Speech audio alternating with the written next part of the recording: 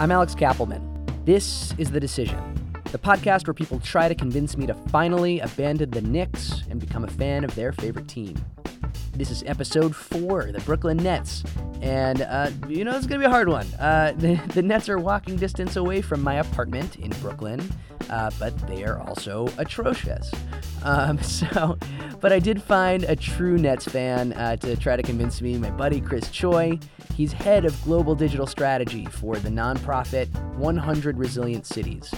And, I'll just say he tried really, really hard. But this is a really fun one. So here we go.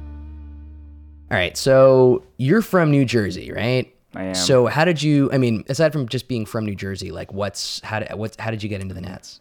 I sort of became a Nets fan by accident. I was actually a big hockey fan growing up. So I used to go to Devils games with my parents. We had season tickets, and hanging up there in the rafters were Nets jerseys and retired numbers. I'm pretty sure back then the Nets were so bad they were actually giving away Nets tickets with Devils season Wait, tickets. What? Like you buy one hockey ticket? I'm pretty confident my parents, who were Korean immigrants, would never have bought Nets tickets on their own. But we found ourselves going to a bunch of like preseason Nets as games. Opposed to buying Devils tickets. Yeah, you're right. Hockey's not any more common in Korea than it is Okay. than basketball. I think the Nets are such a funny team to me because they're such extremes, right? The period of time when I really became a hardcore Nets fan was in the early 2000s. We're talking about the Jason Kidd years. Kenyon Martin and Richard Jefferson were on the team at one point. A little bit later on, Vince Carter. We're talking about a number of pretty great players in their primes. Who went to the finals. Yeah, and they went to the finals 2 straight years and lost. So, it's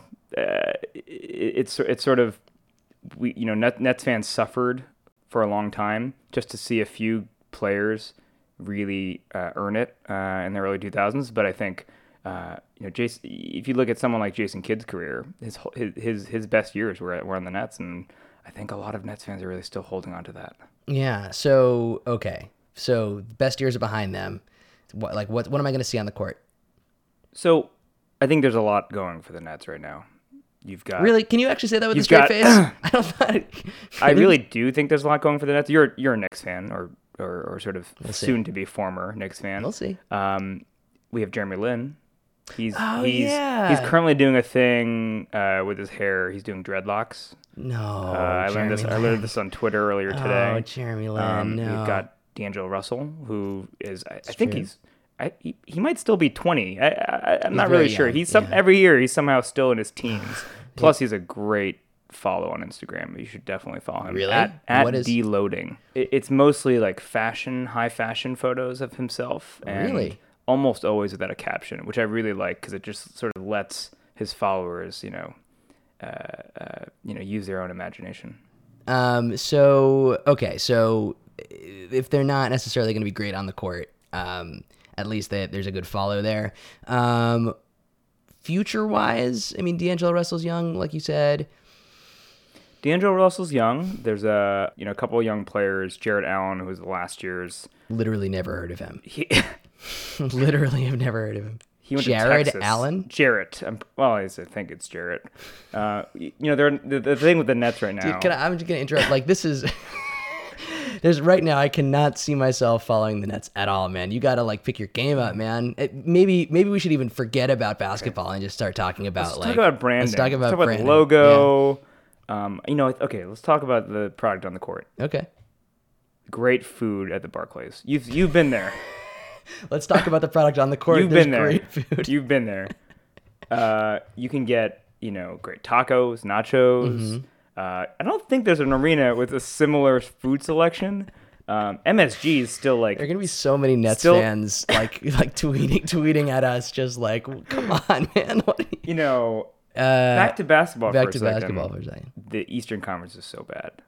The Nets have probably not enough players to field a real professional basketball team, but they could still make the playoffs. Is the thing.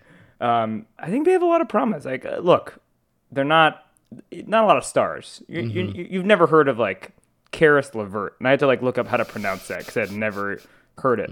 I'd only seen it. but you can suffer with us. Plus, you can probably get in for really cheap. Okay, so here's actually the other thing that I wanted to talk about. I wanted to talk about politics. You're a former Obama digital guy. Nets have a Russian owner.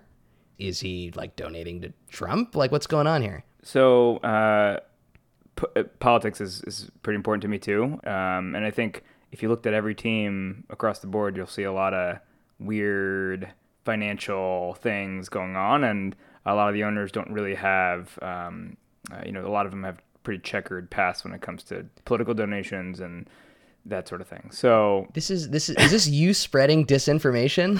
I'm just saying, as if you were. Are you part of the there's disinformation campaign? There are no angels in NBA ownership. No, but so Mikhail Prokhorov, he's something like he's definitely like one of the 5 richest people in Russia, which I don't think you can become one of the richest billionaires in any place without messing something up or taking advantage of somebody. This is true. There was a rumor a couple years back that he was hit so hard personally, financially, by the American sanctions against Russia that that was one of the reasons that he wasn't willing to spend for the team, and that he might be interested in selling. Really? So I don't know if that's confirmed, but if we saw, what happened with, Donald Sterling out in LA with the Clippers, whenever he sells, it's going to be for a pretty big profit. Right, so, especially for the Brooklyn team. Right. Like, yeah. So, listen, the Nets, that's complicated in terms of ownership. In terms of other politics, when they built the Barclays Center, the team or the ownership group was also obligated to create low-income housing or some affordable housing, basically built right into the arena, adjacent to it, I think on Dean Street. I don't think the team or the arena has honored that commitment yet, so that's a really big issue. Yeah. But I can tell you can definitely get like an $18 steak sandwich in Barclays Center, and I think it's delicious. Cool. So on that note, we're going to take a quick break, and when we come back, you're going to make your final pitch to me. All right. Great. Why are you saying great like that? This is Betsy O'Donovan recording from Durham, North Carolina.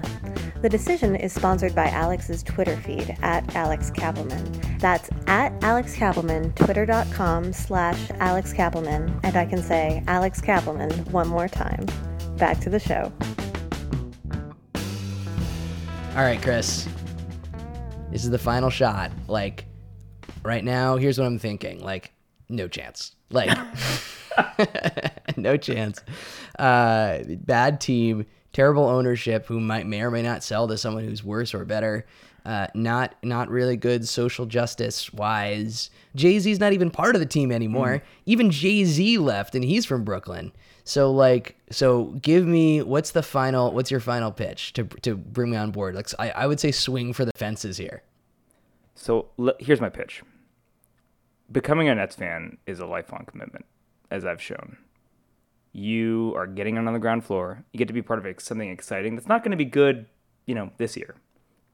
Probably not next year. And honestly, maybe not the year after that. But you saw what happened in Philadelphia. I think we have a new GM, Sean Marks, who seems to know what he's doing. He seems to believe that investing in young talent is the right decision. I think he's absolutely right. I think in 3 or 4 years, I swear, I think the Nets could be a decent team. We'll have our draft picks back by then. D'Angelo Russell will still be like 22 somehow. Jeremy Lin will be a wily veteran with sporting a whole new haircut. And then, let's talk about practical concerns. You're a Brooklyn resident. I think there's a real chance here to see a lot of basketball, to learn what it's like to be a true fan of a team. And when things start turning in the right direction in 3 or 4 years, I think you'll be able to say you were there from the beginning. And we can't wait to have you. And let's get some tacos, let's get some nachos, and let's go enjoy a game for $5. Why not? I definitely want to do that. I can't make any official decisions yet, but what I'll say is thank you for attempting to do the impossible. Chris Choi is head of global digital strategies for 100 Resilient Cities, a nonprofit dedicated to helping cities around the world build resilience. You can follow him on Twitter at thischoi, THIS Choi. Chris, thanks, man. Thank you, Alex. The Decision is produced by me, Alex Kappelman. Original music from Louis Stein, Alessio Romano, and my little brother, Scott Kappelman. I'll be releasing 5 new episodes of the show every weekday until Tuesday, October 17th, when I release the final episode with my decision.